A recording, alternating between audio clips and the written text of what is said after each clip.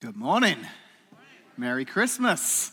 It's getting close. I hope in the busyness of the season you're able to make time and create space to be with family this Christmas time. It's a great time to enjoy time together. We live in a crazy time in our lives right now. There are things going on all over the world, just imbalance. Countries fighting against each other. We hear news reports about countries like North Korea and Iran and all this tension. Places in the Middle East like Israel and Palestine. And amidst all this tension, there's people who are trying their hardest to bridge the gap, to bring peace. There are negotiations that are taking place amongst people trying to bring these enemies together. And yet I don't think of all these negotiations that are taking place, any of them are as powerful as the negotiations that are currently happening in homes around this community and around the world between parents and children. That's right. It's that time of the year where the negotiations begin as to what we're going to get for Christmas. Mum, here's what I want for Christmas. There are lists being drawn up into the 10s and 20s. There are pages being torn out of newspaper ads and videos being forwarded to parents, images being texted. Mum, Dad, this is what I want for Christmas. And the negotiations are beginning. It can get quite tense. It can kind of get a bit difficult because there comes that conversation where I'm not sure if you're going to get that for Christmas. But the great thing is that obviously we've got the fallback of if things don't work out, if they don't get what they wanted, hey, I'm sorry, honey. I guess Santa didn't get it for you. I know you sat on his knee and said you wanted a puppy, but I guess Santa was all out of puppies this Christmas because he got you socks. But that's good because you needed socks. So, we'll just put it in the lap of Santa if it doesn't work out the way that they were hoping it would. Now, the negotiations are already thick and fierce in the Jane household. My kids have already let me know what they want for Christmas, and there's a little bit of pushing back there, and I'm like, that's kind of expensive. I'm not sure if you can get all of that. And Will, in particular, he's my middle son. He is adamant about what he wants for Christmas. He's let me know now for weeks that he's the only thing he wants. He wants these earpods that Apple make. They're these little Bluetooth earphones that go in your ears. And that's what he wants. He's like, Dad, that's what I want for Christmas. And so the other day he brought it up again. I said, I got some good news. I did a bit of research and I found this website, this Chinese website, okay? And there's this place in China that sells those same things at a fraction of the cost. He's like, Dad, I'm not getting Chinese website headphones. I want Apple AirPods. I'm like, no, dude, you don't understand. These are like the same headphones. They just don't have the logo on. That's the only difference. They don't have the logo on. But he's like, Dad, I want the Apple ones. I was like, Will, do you not understand? Guess where Apple make their headphones? China. Exactly. It's probably the same factory. It's probably the same headphones, but these ones go out with an Apple logo.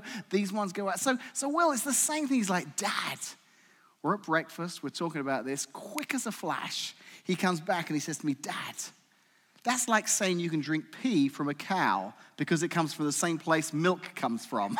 I was like, okay. I don't know where he gets this from, this analogy. I mean, that was his logic. Like, I don't care if they're from China. If they're not Apple iPods, that's like drinking pee from a cow. I was like, okay, I get it. I understand the analogy. So, but Will, you're still not getting the headphones if you're out there. So, hey, don't blame me. Blame Santa. It's not on me. So, but maybe all these kind of negotiations, these talks, the hustle and bustle of Christmas, I wonder if it's starting to take a toll yet. I wonder if over the next few weeks you'll start to kind of feel the pressure, the tension. And sadly, I hope this isn't the case because we're in a series right now called Christmas at the Movies. I hope and pray that for all of you this Christmas season, that Christmas doesn't bring out this person in you. Check out this. Every Who down in Whoville liked Christmas a lot, but the Grinch, who lived just north of Whoville, did not. The Grinch hated Christmas, the whole Christmas season. Now, please don't ask why. No one quite knows the reason. It could be perhaps that his shoes were too tight. Could be his head wasn't screwed on just right. But I think that the most likely reason of all may have been that his heart was 2 sizes too small. But whatever the reason, his heart or his shoes, he stood there on Christmas Eve, hating the Who's.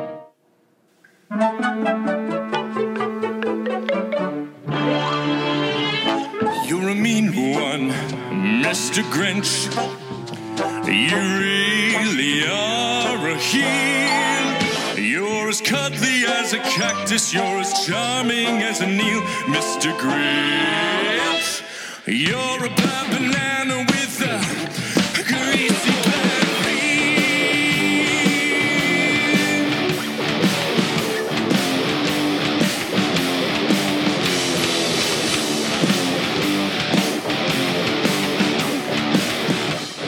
The Grinch.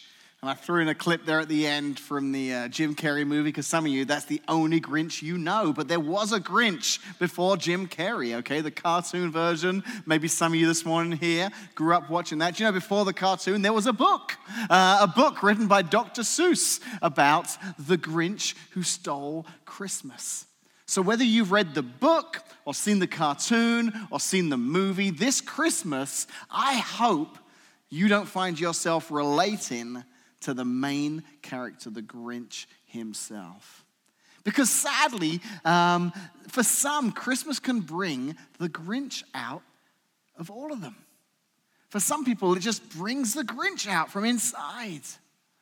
It happens, doesn't it? And we see it happening more and more. You know, Christmas just seems to be this controversial time of the year. There are some who are like, I don't want you saying Merry Christmas. I want you saying Happy Holidays. That's a big deal for some people. We read about nativity scenes and signs being put up by churches being challenged. And, you know, I feel like there's kind of this Grinch attitude that's like, I don't like this about Christmas. But actually, it's not really Christmas that's the problem. It's the celebration behind Christmas. It's who Christmas is all about, and that's Jesus. For some, that person, the person of Jesus, even baby Jesus in the manger, can stir up some controversy. I actually heard a pastor speak once, and he said that he'd been to Jerusalem right before Christmas on a missions trip, and he got to see the Holy Lands. It was a great trip. And while he was there, he actually bought a nativity set. He bought this little nativity scene. It had everyone. It had the Mary and Joseph and the baby and the shepherds and the wise men who were just over to the side because they were on their way to the stable. But the whole nativity set, and he was coming back, and he arrived at the airport, and they were scanning his bags, and his bag got flagged. And the guy opened his bag at Tel Aviv, and he zipped it open, and he pulled it out. And the reason it got flagged was because the x-ray machine had picked up the nativity set. And this guard was very carefully examining every piece. And this pastor said, you know, what's the problem? He goes, we have to examine them in case of explosives. And the pastor said, I was looking on at the time, he was handling baby Jesus. And he thought, you know what? That is pretty explosive right there. He's been pretty explosive for about 2,000 years now. He can have a very polarizing effect on people. For some, he's the Savior, he's the King of Kings. But for others, it can kind of bring the Grinch out in them around Christmas time. But this isn't something that's just happened recently. In fact, if we go back 2,000 years, we can find that even when Jesus was born in Bethlehem, even though people came to worship him, shepherds and wise men, there was one person that the arrival of Jesus didn't sit well with. This was the Grinchiest Grinch there was. And we're going to look at him a little bit here this morning. We touched on him last week, but we're going to look a little bit deeper this morning at the life of a man by the name of King Herod. Because this morning we're going to talk about two kings, two very significant kings. We're going to read about one of them. His name was Herod. We're going to learn that he wasn't excited at all to hear that there was a baby born called Jesus, who the wise men were referring to as the King of the Jews, because there was this second king, and that was Jesus, the King of the Jews. We read about it for the first time in Matthew chapter 2, verses 1 through 3. It says, after Jesus was born in Bethlehem in Judea, during the time of King Herod, Magi from the east came to Jerusalem, and they asked, where is the one who has been born King of the Jews? We saw his star when it rose and have come to worship him. When King Herod heard this, he was disturbed, and all of Jerusalem with him. So you've got shepherds who are worshiping, you've got these wise men, these magi, but King Herod, we discover, was disturbed. What does that mean, disturbed? Well, I think in order to understand why he was disturbed, we need to learn a little bit more about who he was. Why is it that this news of Jesus' birth brought out the Grinch in King Herod? Well, the first thing we need to know this morning is he wasn't actually a king. Okay, in the sense that he wasn't born in a line of a royal family. He wasn't elected to be a king of any sort. He wasn't even an American actress who'd married a prince. Okay, there was no connection between him and royalty. What had happened was the Romans had conquered this area and they wanted to place somebody in charge. They put this guy by the name of Herod in charge, and Herod decided to go by the name King Herod the Great. King Herod the Great. And he was great. He actually earned the name well. He lived up to the name. He did a lot of good things during his reign. He doubled the size of the temple. He built numerous palaces and fortifications. He kept that area of Palestine at a relative peace with its neighbors. So he was a great king. But this great king, he had some heart problems. This great king had some heart problems. Let me explain what I mean by this. You see, scholars, historians will tell you this about Herod. Outside of the Bible, we don't know a lot from him, just in the book of Matthew. But here's what we do know. We do know that King Herod had some heart problems. He had some depression, some paranoia even. Here's what historians tell us about King Herod. They tell us that he killed his wife, Mariam. She was one of his favorite. He had dozens of wives, and this one was one of his favorites. But he got wind of the fact that her and her son were plotting to kill him. So he's like, that's it. I'm going to kill her. Later on, he heard, or he actually suspected, that his two sons were trying to overthrow him. So he had them killed. In fact, historians tell us that Caesar Augustus commented on this and said it's safer to be Herod's pig than to be Herod's son. He had this reputation of just, it was unsafe to be around this guy. He was so worried about losing his position. His heart was so messed up that he would do whatever it took. Do you know, when he was about to die, he was really sick, he was going to die. It says that we're told that he rounded up dozens and dozens of some of the most influential people in the area, had them arrested and had them put in this place. And put out an order that when he died, he wanted all of these people to be killed as well. Because he was worried that when he died, people wouldn't mourn his death. So he thought, if I kill all of them, there'll be mourning all over Jerusalem. This is one messed up dude. This guy's got some problems. Now, fortunately, his family weren't quite as messed up. So when he did die, they released all the people that they'd captured. But we get a little glimpse from history of the mess that this king's heart is in. So this morning, as we're looking at Herod, as we're thinking it through the lens of the Grinch, I want to ask you, how's your heart? What's your heart like this morning? You might look at King Herod and think, well, comparatively, it's pretty good. I'm not paranoid. I'm not killing people. Actually, I didn't think I was great, but I'm doing a lot better than Herod. But the reality is you might be doing better than Herod this morning, but if we're all honest with ourselves, there's some darkness in our hearts. And if you wonder maybe you need to have a checkup this morning. Do you know the best way to check your heart? I do this every Christmas. I go Christmas shopping on Christmas Eve. That's when I do my Christmas shopping. And Christmas Eve, I battle the traffic. I arrive at the mall and people are pushing and shoving. There's no Christmas spirit. I get to American Eagle. They've got no socks left whatsoever. And pretty soon there's a darkness in my heart that starts to appear. And every one of us, if put to the test, can see something of ourselves, something of our heart start to come to the surface. There was a prophet who wrote in the Old Testament. His name was Jeremiah.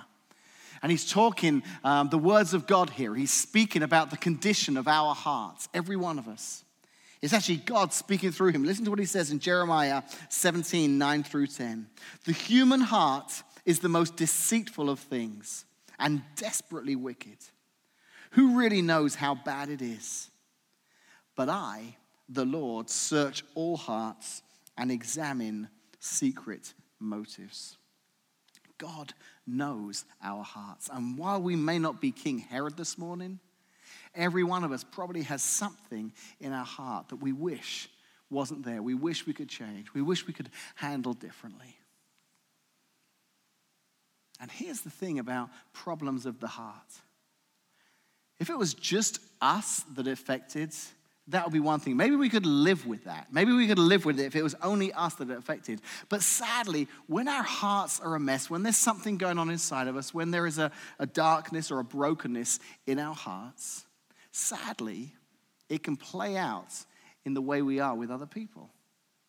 It can play out in our actions towards other people. Take the Grinch, for example. Look at him with his heart 2 sizes too small.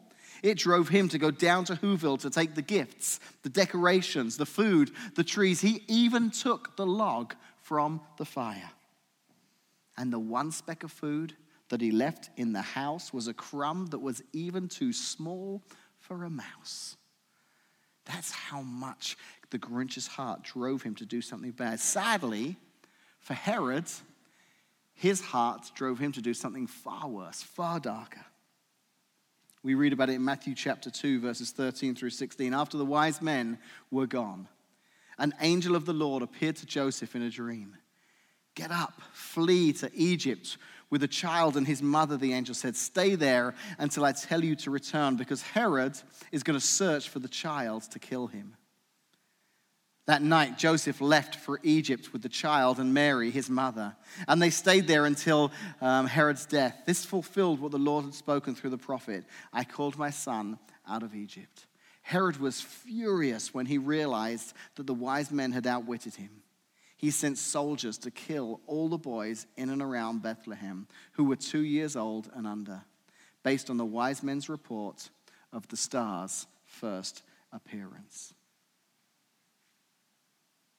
His dark heart, his broken heart drove him to do something awful to try and destroy this king that he felt threatened by. But what's your dark heart driving you towards this morning? See, maybe your heart was hurt. Maybe you remember specifically what it was. But because of what happened, it now means that you refuse to trust or love others again. Maybe there's jealousy in your heart. Maybe you don't remember how it's there or why it's there, but you do know it's there because now you find yourself despising others who have more than you do or get to do more than you get to do. Maybe your heart this morning is insecure and it drives you to do or say things that you later regret. Maybe your heart's empty this morning and you try to fill it. You find yourselves trying to fill it with all the wrong things. Maybe your heart is wicked and it causes you to hurt others in order to get what you want or get to where you want to go. Whatever it is, if we're all honest with ourselves this morning, every one of us fights this battle of this heart that we see and find inside of ourselves. You know, Jesus, when he grew up to be a man, he confronted the religious leaders of his day. On the outside, they were all polished and perfect and righteous. But he talked about the fact that God doesn't see the outward appearance. God sees the heart. And he was saying, you religious rulers, you hypocrites. You make out that your lives are so perfect, but you judge others and you're cruel. He says this in Mark chapter 7, verses 21 through 23. He added, it's what comes from the inside that defiles you. For from within, out of a person's heart, comes evil thoughts, sexual immorality, theft, murder, adultery, greed, wickedness, deceit, lustful desires, envy, slander, pride, and foolishness. All these vile things come from within. They are what defile you. It's what's in your heart. It paints a pretty bleak picture of what's in our hearts, doesn't it? But here's the good news this morning. Herod's not the only king in the story. Herod's not the only king that we're looking at this morning. Matthew chapter 2, verse 11 talks about the response the wise men had when they met baby Jesus. They entered the house and they saw the child with his mother, Mary, and they bowed down and worshipped him. Then they opened their treasure chests and gave him gifts of gold, frankincense, and myrrh. When these wise men came across the infant Jesus, they bowed down and gave him lavish gifts. You don't do that with a regular baby. You don't even do that with a regular adult. You do that in the presence of a king, in the presence of royalty. The wise men recognized Jesus for who he was, the King of the Jews, the future king one day of our lives. One of the kings, Herod, reminds us of the condition of our own hearts. The other king, Jesus, reminds us of the solution to the condition of our hearts. That he has come to change our hearts. In fact, at Christmas time, we remember that God, very aware of the condition of our hearts, knew that we would never be good enough, never be able to do enough right things, never be able to fix enough of the mess in our lives on our own. So he sent his son Jesus as a baby to grow up to be a man, to one day die on a cross, to build that relationship between us and God. And why? Hundreds of years before, in the Old Testament, a prophet by the name of Ezekiel, he explained what this one day Messiah king would do. In Ezekiel 36, verse 26, he says, I will give you a new heart, and I will put a new spirit in you. I will take out your stony, stubborn heart and give you a tender, responsive heart. This is God saying to Ezekiel, this is what I want to do in your lives. I want to take away that broken, black, that dark heart, and I want to replace it with a new heart, a new spirit.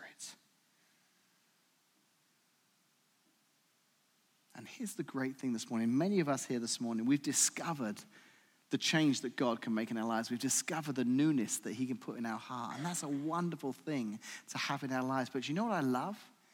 Is when, because of what God's done in our heart, it starts to impact those around us. Some of you, because of your love for Jesus, because of the change he's made in your heart, you've picked up ornaments from those Christmas trees. You said, I want to bless a family here at Christmas. I want to help someone here locally. I want to help some kids in Africa this Christmas time. Because of the difference God's made in my heart. There are many reasons to want to help others, but if you're here this morning and you're a follower of Jesus, it's like we can't help ourselves because we know what he's done in our hearts. And we want to make a difference in others' lives. I love it when you can see a life that's been changed by Jesus, a heart that's been changed by Jesus, the impact it can have then on others. Because that was the message of the Grinch. Check out this scene from the end of the movie. Every who down in Whoville, the tall and the small, was singing without any presents at all. He hadn't stopped Christmas from coming. It came. Somehow or other, it came just the same. And the Grinch, with his Grinch feet ice cold in the snow, stood puzzling and puzzling. How could it be so? It came without ribbons. It came without tags. It came without packages, boxes, or bags. He puzzled and puzzled till his puzzler was sore. Then the Grinch thought of something he hadn't before. Maybe Christmas, he thought, doesn't come from a store. Maybe Christmas, perhaps, means a little bit more. The Grinch was convinced that the reason the Whos were happy was because of all the stuff. But when he took the stuff away and he realized they were still happy, it changed his heart. I love Christmas. I love opening presents. I love getting gifts for my kids. I love sitting up on Christmas Eve and reading. It was the night before Christmas with the three of them before they go to bed. There's just so many things I love about Christmas. But when you strip all of that away, what I love the most about Christmas is that it's a celebration of the birth of Jesus. And whether it's Christmas or May or April or September, that same Jesus means the same to me in my heart. And I love that what he's done in my heart and what he's done in many of your hearts this morning just spills over into others' lives. People see the difference he's made. People realize that really when you strip away everything else around, it's Jesus.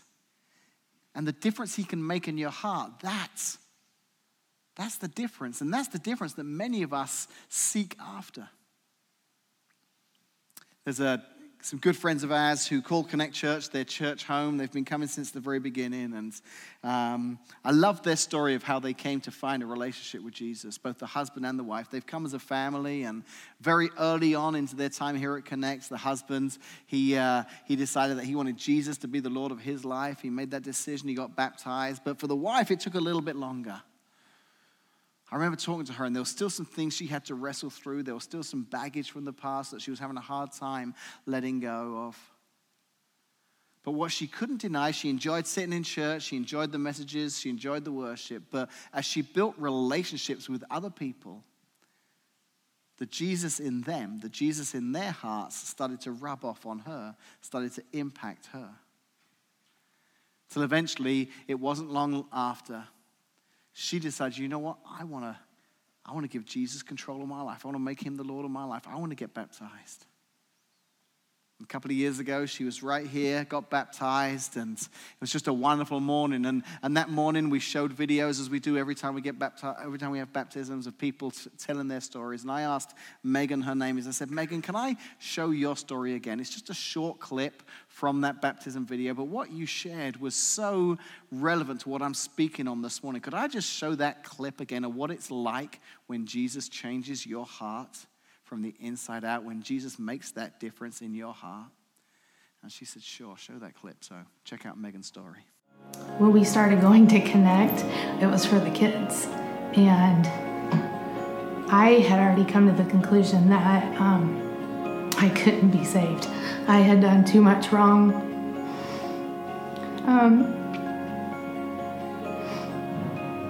And I didn't want my kids to go down some of the paths that I did. So we thought it would be best to get them into church. And the more I went and doing the small groups, and the more I learned, I always heard that you could be forgiven. I just never believed it until now. She said that, didn't she, at the beginning? I'd come to the conclusion that I just couldn't be saved. But then something changed.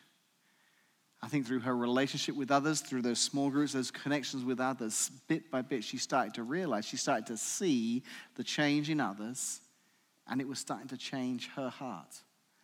Being in the presence of Jesus, being amongst others who follow Jesus, it was starting to change her heart the same way that the Grinch's heart was changed by the people of Whoville.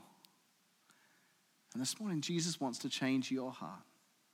Maybe you're a follower of him this morning, and it's just that prayer saying, Jesus, I want more of you in my heart. Strip away some of that baggage from the past.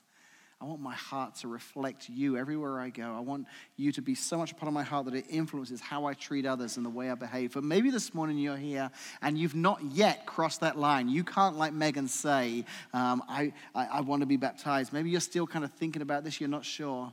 And maybe like Megan, you feel like he wouldn't take you. That your heart is too much like that of King Herod's. And surely he couldn't forgive a heart like that. Well, the truth is, the reason that baby Jesus was born 2,000 years ago was God's way of saying, every single one of you, I love every. He wasn't born for a few select people. He wasn't born for the good people. He was born for every single person that lived at that time and that have lived since then. He loves you this morning. He wants to be a part of your heart. He wants to see your heart change from the inside out. So I pray this Christmas time that you'll allow Jesus to come in and change your heart. that your heart will grow and grow because of the love of Jesus. Let's pray. Father God, thank you that you loved us so much, Lord, that you recognize that our hearts are just by nature hard and stubborn like stone. But rather than just leave us in that state, Jesus, you came.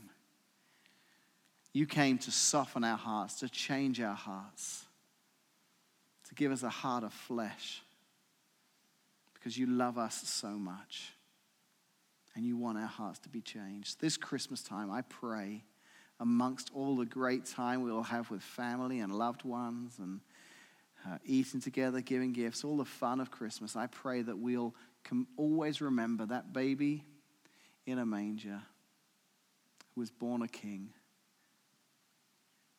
who came to change the hearts of even the hardest of hearts, like King Herod. You, Jesus, have the power and the capability and the ability to change any heart that would surrender themselves to you. Help us to be one of those, Lord, that would say, Jesus, I give you my heart. Change it, I pray. In Jesus' name, amen.